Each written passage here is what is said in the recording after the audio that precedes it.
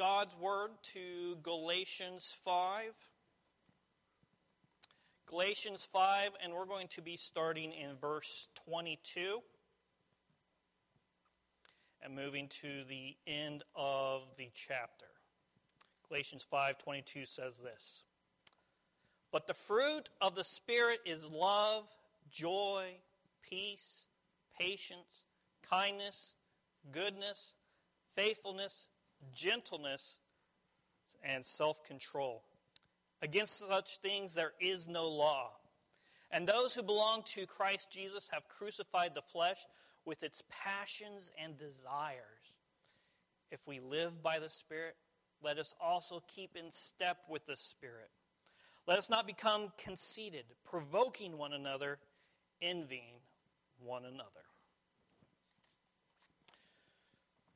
Prior to this list, we had saw the fruits of the flesh.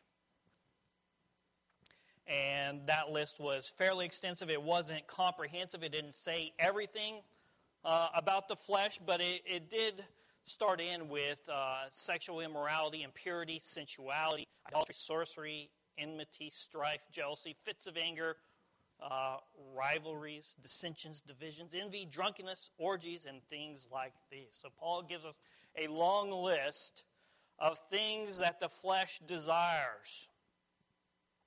And now as we enter into this, so the contra to the flesh is walking in the Spirit. How do we walk in the Spirit? And what's the byproduct of us walking in the Spirit as opposed to in the flesh? So Paul gives us this long list in opposition to the flesh, the fruits of the Spirit. And I believe many of us probably have memorized or gone through this section of Scripture quite often. I can't remember who I was listening to earlier, maybe a couple weeks ago on this, and he was talking to a biblical counselor. He said, as soon as I open up my Bible, it goes right to Galatians 5, no matter what I do, just like right there. We start going through the list of the flesh when I'm in biblical counseling, and then, hey, what's the fruit of the Spirit? This is how we should be living in the Spirit. This list isn't simply a list of self-improvement, a self-help, right?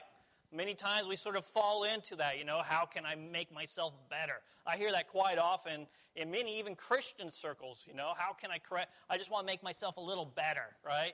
That's my thing, I'm progressively better. I can do better with myself. And, if I can get better at these things, this list that Paul lists out here, I might be a better or a good person. This is not a complete list as well of the fruit of the Spirit. Spurgeon said, "Fruit comes only from a rooted abiding." I like that. Let me say it again. Fruit comes only from a rooted abiding. If we're just trying to do this ourselves, follow this long list in our own power, our own will, we're not rooted in anything. We're a tree that's just going to be easily toppled over. I think I was talking about trees a couple of weeks ago. One of the most amazing things that I see when I'm up in the Rockies are these trees that are like almost on the side of a mountain, right, in a rocky cliff. Like, how's that tree there? It's sort of surprising. That tree is able to withstand, 100 miles an hour wind that just gusts through there and everything. That tree has deep roots that you don't even see. They're able to go into those crags and sort of anchor itself. Unlike maybe some trees that I saw during Katrina, when I went through the hurricane there, those roots were shallow. They didn't need to really go deep because the water was readily available. And a lot of those trees were toppled over very easily, even though they were large trees. So our fruit comes only from a rooted abiding in Christ, walking in the Spirit. That's where we're rooted at. And we don't bear fruit unless we're rooted. The very first fruit that we see here is what? First fruit of the Spirit. Love, right. So the very first one is love. Do we think that's intentional? You think Paul lists this very first one, love? Think it's important? I think so. I think this is a very important one. It's sort of, if we're talking about roots, this sort of, it grounds the rest of the fruit of the Spirit. Love it refers to a self-sacrificial concern for others that manifests itself in action. Paul has already highlighted love as a means by which faith works to serve. We saw that in verses 5, 6, and verse 13. Such love is rooted in the reality that the Son of God has loved us and given himself up for us. The ultimate sacrificial love. Thinking as a parent, as a dad, there's nothing I wouldn't do for my own family, even sacrificing my own self to protect them. Likewise, I'm a military member, and I got my guys underneath me. There wouldn't be anything I wouldn't do to rescue, to save, to put myself in front of fire to save my guys, right? That's a sacrificial love. Ultimately, the greatest sacrificial love we can think of is Christ. What he did on the cross. Even yet, while we were sinners, he went to the cross willfully. He loved us that much. And we can think of great other scripture passages as well. 1 Corinthians 13, the long list of what love is. We often think of that being in wedding ceremonies, but it can be applied to us in our everyday practical life as well. And what did Paul mention before in verse 14? He said, love is the fulfillment of the law. Wow, we want to fulfill the law. Love God, love neighbor. Those are the fulfillment of the law. Now, I've mentioned time and time again, being obedient to the law does not save, but this should bear fruit. This should be something that happens to us as Christians. We should show obedience to the law. Love that issues from a pure heart and a good conscience and a sincere faith. Paul contrasts works of the flesh against true love. So we see, all these selfish things, these selfish desires about me, what I want, what my flesh wants, versus love gives away. Love is sacrificial. It's not about my own self. Love is joyful. Look at how it applies to the rest of the fruits of the Spirit here as well. We can sort of put this in context. What is love? Love is joyful. Love is peaceful, right? Love is patient. Love is kind. Love is good. Love is faithful. Love is gentle. Love is self-control. All these things we can sort of modify that with the word love as well.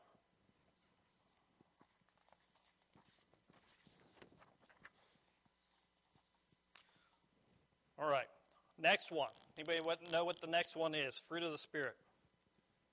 We got love, joy.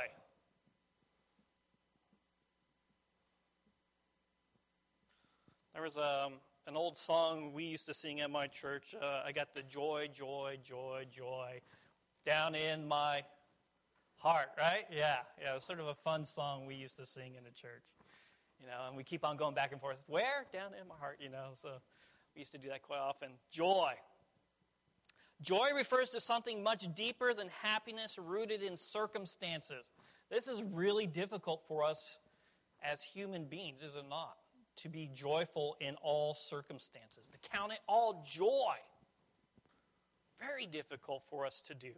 That's why we can't just will it our own self, right? We can't do these things on our own. We have to be enabled by the Spirit of God. We see many instances of examples like Paul and Silas. They're in prison and singing joyfully. That's a great example there of being joyful in the midst of bad circumstances. I think we can look at our own personal lives as well. We can Look at some of the trials and tribulations we've personally gone through and like, man, my attitude wasn't so great through that.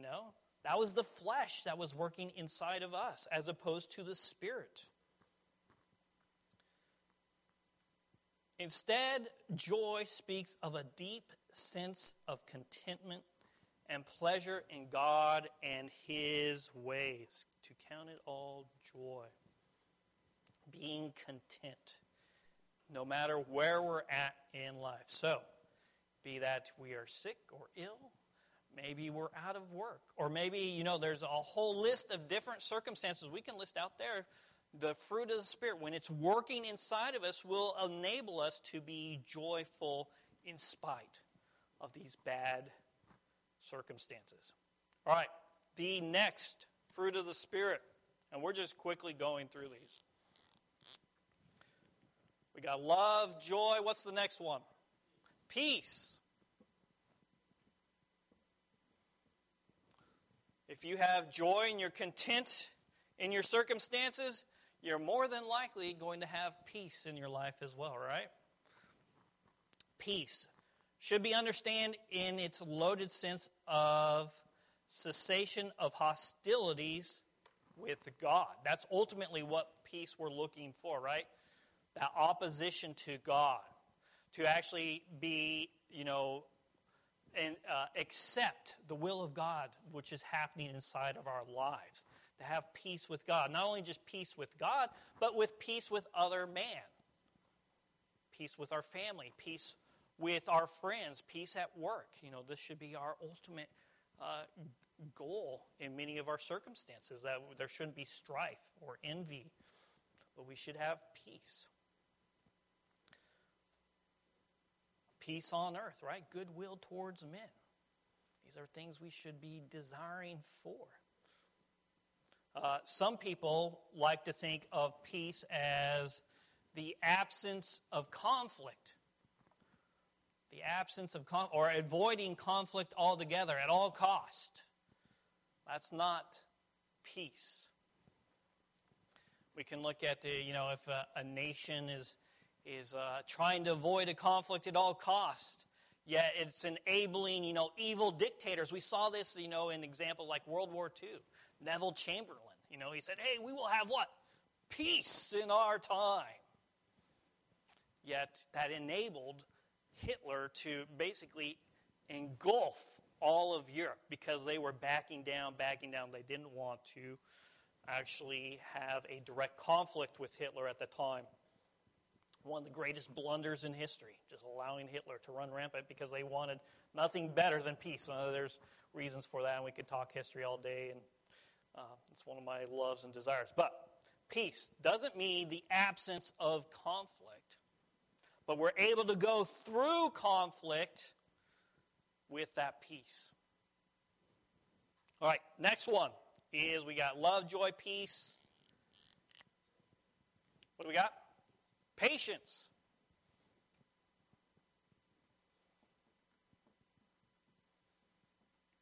Love, joy, peace, patience.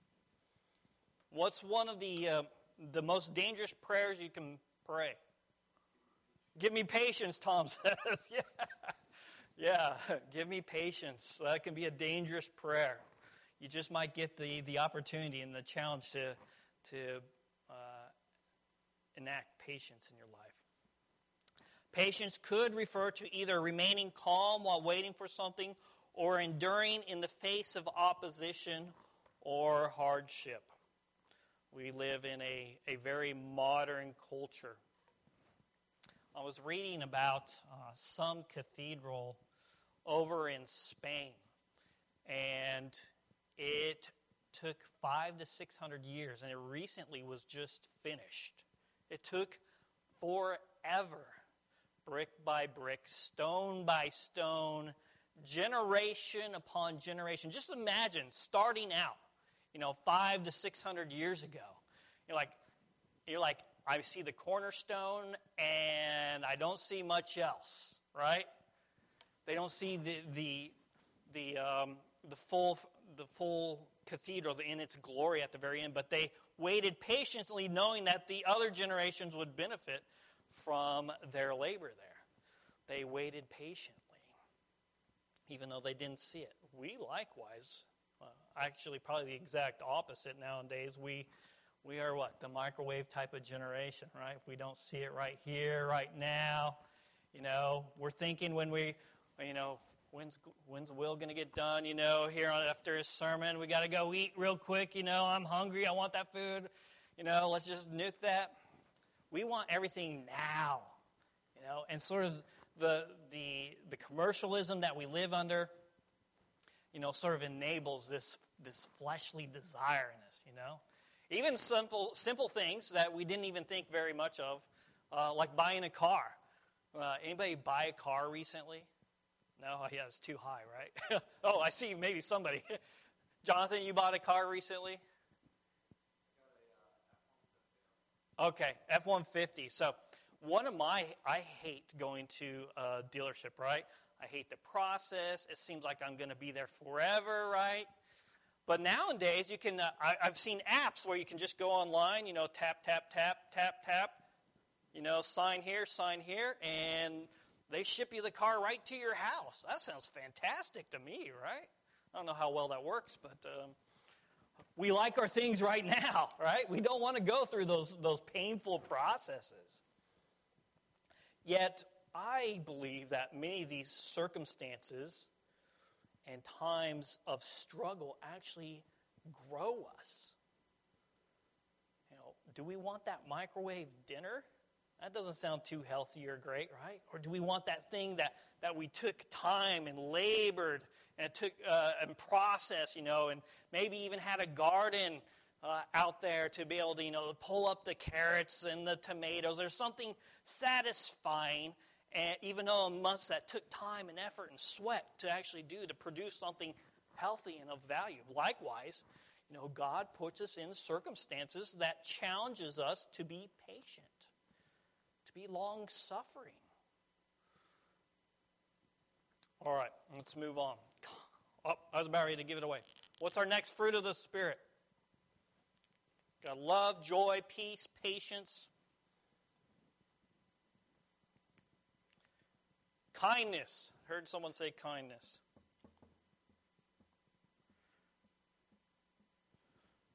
Right. Kindness. Kindness has a sense of being helpful or beneficial to others, often with the connotation of generosity. Kindness there. Sort of the root meaning of the word.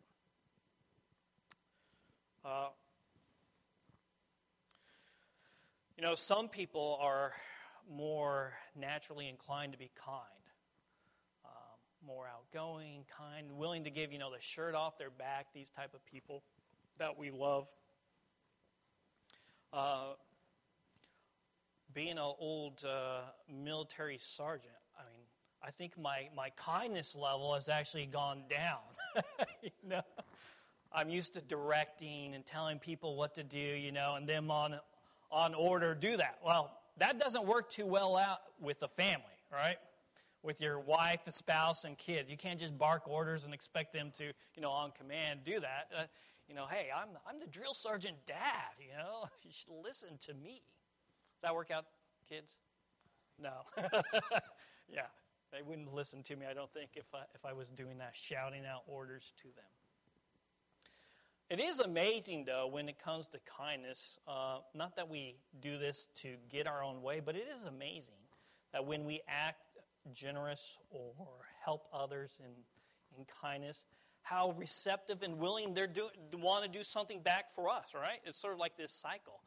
We do something kind for someone, they want to do something kind back. It's just this great cycle that God has put in place of kindness and generosity towards one another, as opposed to the exact opposite, of kindness. Selfishness, wanting my own way, sort of mean. We don't like that, right? We don't like to be the guy, get off my lawn type of person. But kindness goes a long way. All right, let's move on from kindness. What do we have next? We got love, joy, peace, patience, kindness, goodness. So it works hand in hand with kindness, right? All right, so the root meaning of the word goodness, it can be defined as positive moral quality characterized especially by interest in the welfare of others. So we see kindness, goodness sort of work hand in hand right here. For the welfare and the characterized by the interest and welfare of others. So we're not just looking after, number one. I remember seeing a movie a while back ago, and it was about a football player, and he was looking after number one. He was looking for that big contract, right? Show me the money. That's all he cared about. He didn't care about anything else. But, getting what he deserved. We can fall into that trap often in our own lives of just looking after number one. And I think one of the key characteristics of a good church, a good, healthy church, is, are we good? Are we kind to one another? Are we looking after one another? As we were trying to decide as elders how to help and to think about John, one of the things we thought is, hey, why don't we call for prayer and fasting? This is something that's good and kind, looking after the urban family there. And we see this time and time again. This should be what we see in churches, looking after the welfare of one another. We don't just church is over, I'm out the door, whatever, and then I come back next Sunday. We're looking after one another. We're building community. We want to see the best in each other and everyone to flourish and thrive and to love, ultimately, love one another. We want these things inside of our church. Not to say that we are perfect. We're far from perfect. But this should be something we strive, and something that as the Spirit works inside of us, that we become better and better and better, and helping in kindness and goodness and the welfare of one another. All right, next fruit of the Spirit, we have love, joy, peace, patience, kindness, goodness, faithfulness.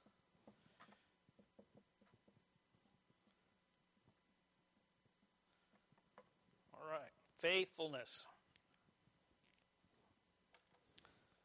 Anybody want to try to take a stab of the meaning of faithfulness? See Gary chuckling back there. Loyal, yeah, we think of loyalty. Absolutely, we think of loyalty.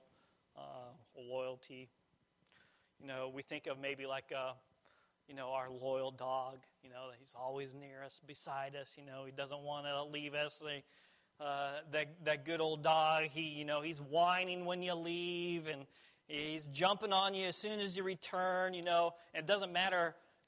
When you go, when you come, whatever the circumstance, they're always there for you, right? And that loyalty, that good loyalty, a good dog, right? We're looking for faithfulness. Likewise, here's the definition. The Spirit works in the life of the Christian. He empowers us to remain faithful to Christ and to others. We're showing that loyalty, that faithfulness to one another, to Christ and to others.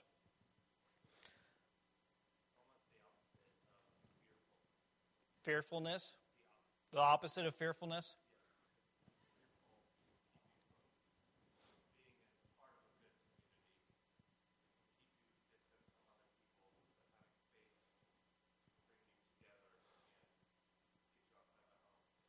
Sure, yeah, there's elements of trust, right, when it comes to faithfulness there.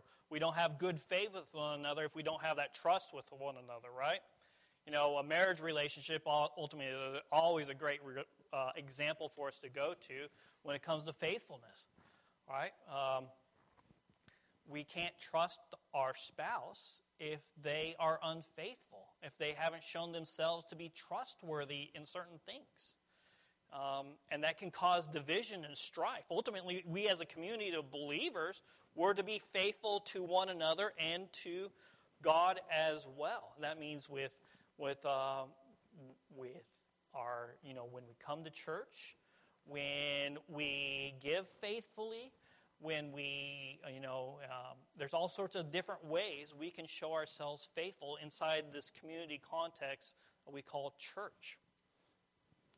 Now, I'm not saying I need to sort of say, hey, every time we get together, you have to be here, right? Every church work day. I've seen churches like this. Every church work day, why weren't you there? We need to be careful.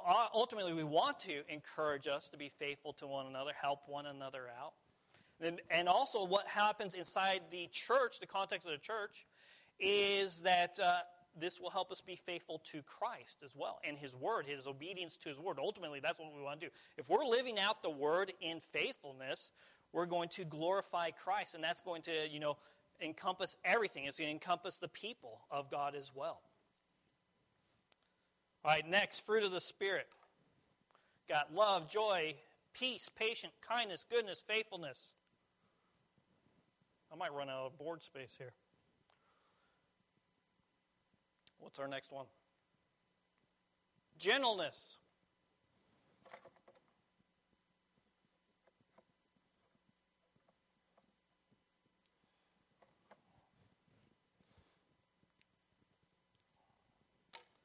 Gentleness refers to the quality of not being overly impressed by a sense of one's self-importance, thus bringing together the ideas of humility, meekness, and consideration.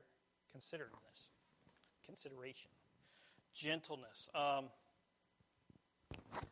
I grew up, my dad was a pastor, but I grew up out in rural Colorado, often on my grandfather's farm.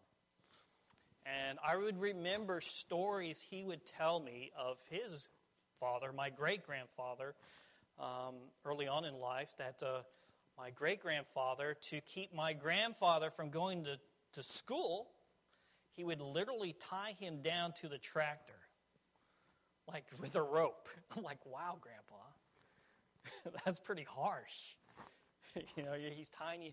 And he'd tell me all sorts of other stories.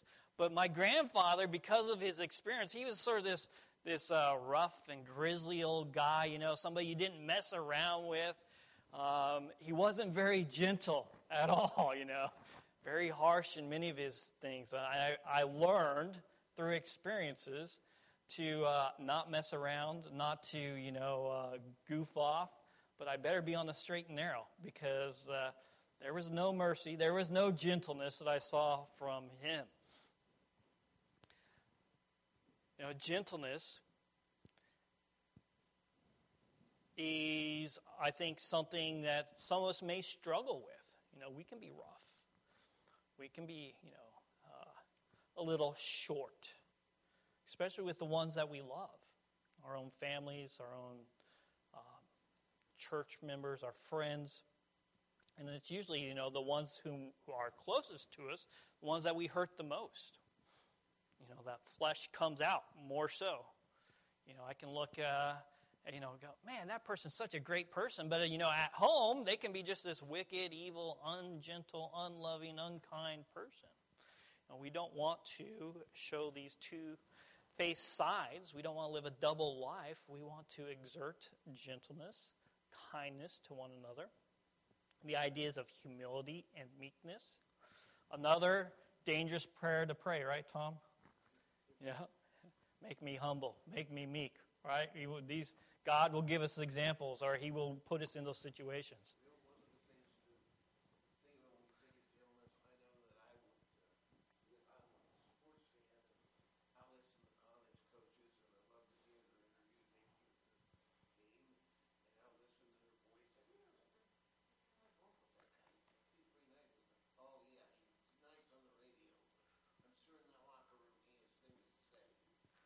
Yeah. I've had examples like that too, Tom, of even pastors, well-known pastors out there. Like, man, that guy just, great expository preacher. I won't name any names, but there's this one well-known podcaster, and I went to a conference, and I went to his booth. I was like all excited to meet this podcaster and whatnot. And, he seemed like a really great guy. And then I got there, and he's a pretty grumpy dude. was like, what is wrong? I mean, he sort of like put me off and like didn't give me the time of day to talk. And I'm like, why do you even have a booth? You know? I saw him later that evening at a restaurant, and he seemed the same. I'm like, man, this guy's either having a bad day or this is actually his temperament, you know? I don't know for sure. But we need to be careful with these things, right? We need to be gentle with one another, have humbleness and meekness, considering others before ourselves. And then finally, one of the hardest ones, we got love, joy, peace, patience, kindness, goodness, faithfulness, gentleness, and self-control.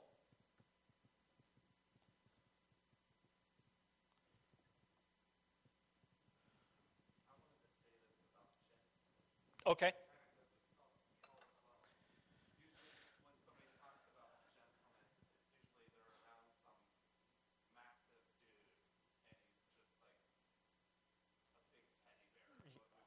Sure. He's got all this amazing power, but he's gentle, and he's got self-control when it comes to the kids or whatever.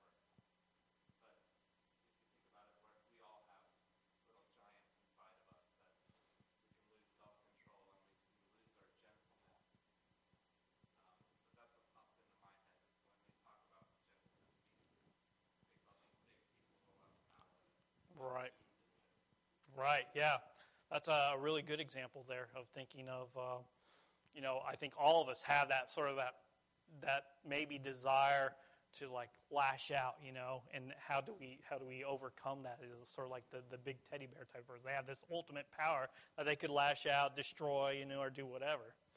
But yet God, walking through His Spirit, calls us to kindness and gentleness there. Good example. All right, last one, self-control. This refers to the ability to restrain one's emotions, desires, and actions. The old Stoics, this was one of their primary characteristics that they would try to enforce in their line of thinking, of self-control over everything, over your emotions, over your desires.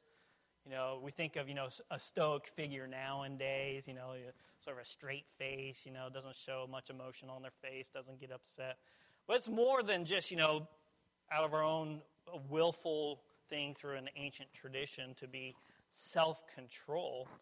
But it's to restrain one's emotions, desires, and actions, these things that we want to do. And this can be tough, right? Some of us can have anger issues where, that thing just, once it gets out, it's uncontrollable once that thing gets out, right? It's we can't stop it. It's sort of like something else is controlling us as opposed to us being enabled by God and His Spirit to have self-control over these things. It can be all sorts of different things, right? We think of our younger generation, or when we were younger, thinking about, crushes and, our desire to, go out with people. These emotions were overwhelming, and we couldn't help stop thinking about them and wanting to be around them. And, we didn't have that ability of self-control, like regulating, like, well, okay, maybe spending, 40 hours in the last 3 days probably wasn't the best. I could have used my time. All sorts of things we can think of. A person who lacks self-control winds up in all sorts of problems in their lives. We see this time and time again in our society. We have addictions rampant. I think, our country and the West in general sort of feeds into these type of addictions. Be it, drugs and alcohol, gambling, you name it. We have that desire. You've probably heard of the quote from Calvin time and time again, our hearts are an idol factory. And when we have that idol out there, we have to follow it with everything we got. That's our thing. Where we lack self-control, self-discipline to address those things. And this isn't just, hey, I can get better, I can do this. If we actually do have problems with addictions or the lack of self-control with emotions, we need to get help with that. And ultimately, that help comes from the Word of God. There can be outside help as well, for sure. There can be counseling or sometimes drug rehab or whatever it is. But ultimately, self-control, a true self-controlled person should be someone with the Spirit of God inside of them. Yes, sir. Yeah.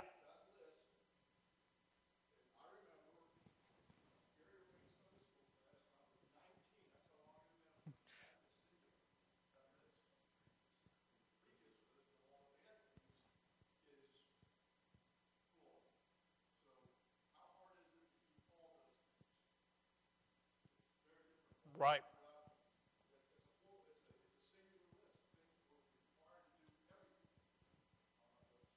Right. Yeah, yeah. So, that's something we can look at this list, right? Or any of the Pauline type of lists that he gives out in his epistles. We can look at these lists, and I'll just wrap it up with this. This is a good point Tim has made. We can look at these things and say, I fell at this. I fell at that. I'm a complete failure. Especially if it's singular. We're supposed to be obedient. We're supposed to do all these things. But we also have to remember the grace of God that He gives us as well. For every time that we lack self-control, every time where we're rough, every time we lack kindness, our God is able. He is able to forgive, and He wants to forgive, and He wants us and desires for us to grow in Him even more. That's what a big word I'll use for today is sanctification, our walk with Christ after salvation, right? Where it's not, hey, I'm perfect as soon as I become a Christian. That's not the case. It's this growth. And sometimes there's ebbs and flows, ups and downs. Ultimately, we want that trajectory going towards more of the holiness of God, looking and imitating Him. That's our ultimate goal. But there will be times. What we worry about is when we see no growth or we see regression or things like that inside of our life. Anyone else out there?